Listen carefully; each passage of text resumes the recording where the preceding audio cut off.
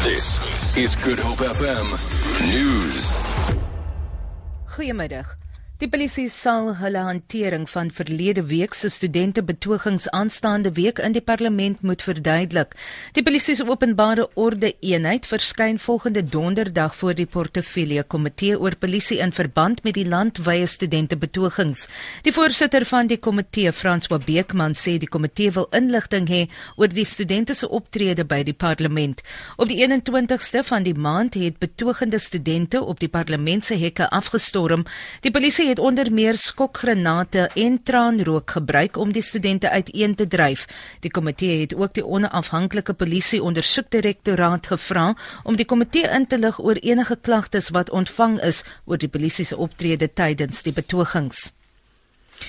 Minstens 2 mense is by die Universiteit van die Witwatersrand se Heilweg ingang deur betogende studente aangerand.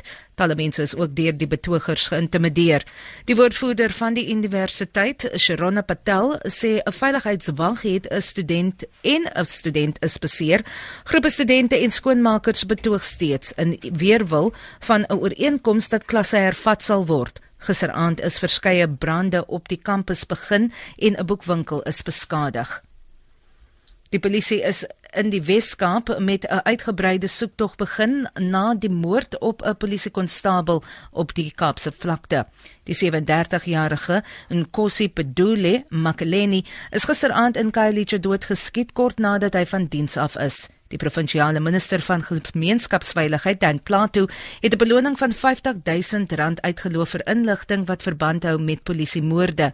Plato se woordvoerder, Ewald Botha. Minister Plato is het eens dat 'n moord op 'n polisiebeampte in die provinsie duidelike antwoord op die polisie is, die staat en die veiligheid van almal in ons gemeenskappe, en dat die wat verantwoordelik is vir hierdie misdade sal gevang word en hulle sal die volle mag van die reg in die gesig staar.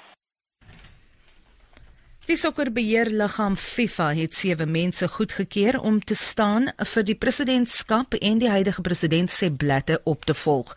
Blatter is tans geskort en sal te midde van korrupsiebeweringe die tuig neerlê.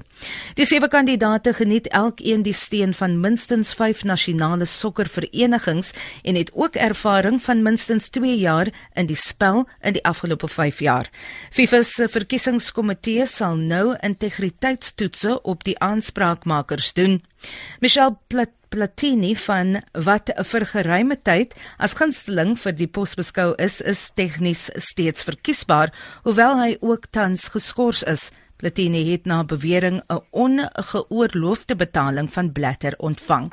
Vir Good Hope FM nuus, ek Vanya Kluter-Collison.